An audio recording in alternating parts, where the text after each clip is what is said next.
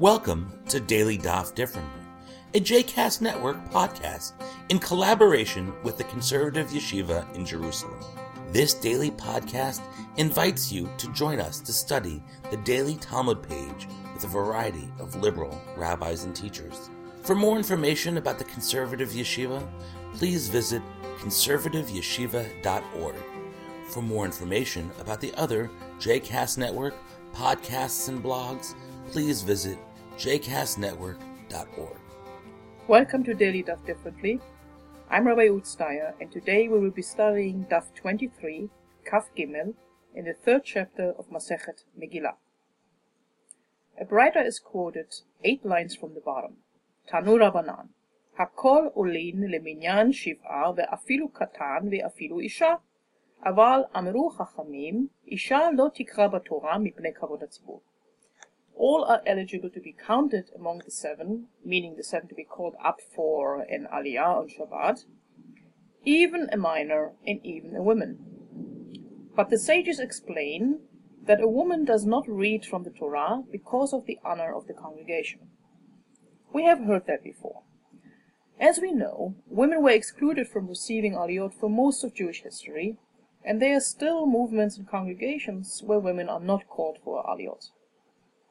But we see here from this writer that the reason for the exclusion of women is kavod hatzibur, and kavod tzibur is a tricky concept. The Gemara doesn't explain really what is meant with honor of the congregation. A popular interpretation for the phrase dignity of the congregation or honor of the congregation is that it described the scenario in which the men are not capable of reading and hence needing a woman to do it for them reflected negatively on their honor. It is also very unclear if Amru Chachamim, meaning the sages, explained, if that really is a definite ruling or merely a recommendation. Now, Rabbi Meir of Rotenburg, also known as the Maharam, a 13th century Jewish scholar who usually took a very conservative stance and on any account that had to do with women, writes, where there are not enough men who can read, the dignity of the congregation will take second priority. So we see here that the Maharam is already willing to set aside kavod hasibur for other values. Now, our Gemara does not explicitly discuss the issue, but looking at the short section that follows, the writer, we see that they discuss what is meant by among the 7. Now, do we count the person who receives the maftir aliyah among the 7, or is that person counted extra? In which case, one could make the argument that at least the maftir aliyah should be open to be read by women. The Gemara doesn't go in that direction, and I'm just inferring it from the fact that the status of maftir is discussed at all at that very moment.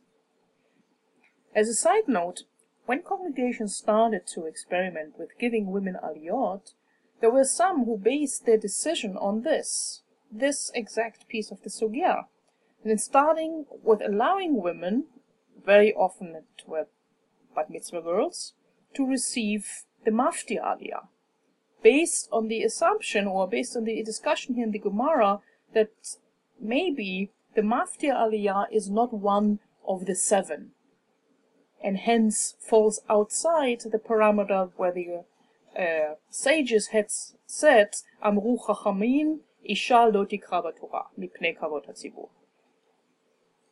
Now let's move on to the next Mishnah on 23 bet.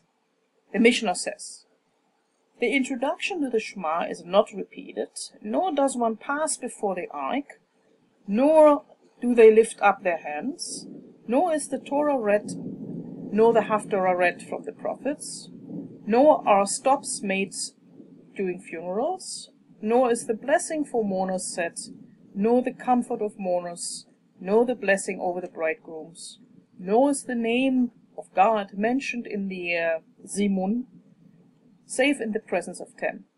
For redeeming sanctified properties, 9 and a priest are required, and similarly with human beings. The Mishnah explains to us which prayers require the presence of a minyan, of 10 adults. But which prayers are they referring to? Now let's have a look at that. Ein uvrin lifnei hateva. One does not pass before the ark. What does that mean? Well, that simply refers to the shaliach tzibur who would step up and go before the ark in order to lead the congregation. The Mishnah informs us here you cannot lead the congregation publicly as a shaliach tzibur unless there are 10 present. Ein nos'in et yadeihen, they do not lift up their hands. This refers to Birkat Kohanim, the recitation of the priestly blessing to which only descendants of the Kohanim are chosen. And the Birkat Kohanim also is only recited in the presence of a minyan. Ein korin batorah ve'ein maftarin b'nevi'in. They don't read publicly from the Torah, and neither is the Haftarah recited. That's pretty self-explanatory. Ein osein ma'amad v'mushaf. You don't stop at funerals. Now, this refers to the custom that if you have been to a funeral, you might have observed it. It's a custom that when the aron is carried to the graveside, it is customary to stop several times and on the way and to recite psalms. So it says here that that too was customary not to do unless at least a minyan was present. Ein omrim bekat avelim vetanchumei avelim bebekat chatanim. And also likewise, one does not say the special public blessings or greetings that are uttered at the cemetery in the presence of the mourners, or the comfort of the mourners, unless there is a minyan present. And neither is the special blessing over a bridegroom recited unless in the presence of a minyan. Ein mezamnin b'shem pachot me'asara. Now one does not recite the full zimun for Birkat Hamazon, which includes Eloheinu. Might recall that where less than 3 are present who have eaten bread, each one recites Birkat Hamazon individually, and no zimun is said at all. If 3 or more, but less than 10 are present, a zimun is recited, but it's like a little bit shorter zimun. It simply omits the Eloheinu. Only in the presence of 10 or more is the full zimun said as part of Birkat Hamazon.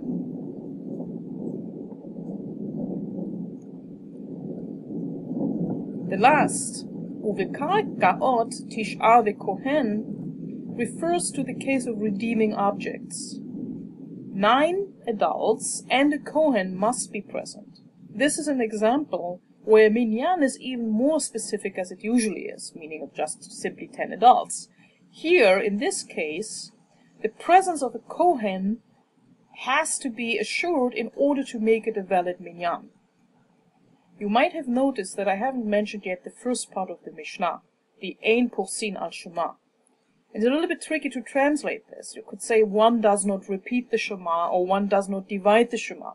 Now Rashi explains that this means that if the congregation has recited already the Shema and a significant number of people come late, Rashi says 10 people, others say 7, 6, and so on, it is permissible to repeat Kaddish, Baruch Hu, and the first blessing over the Shema for the sake of those who came late, so they too can recite it in the presence of the Kahal.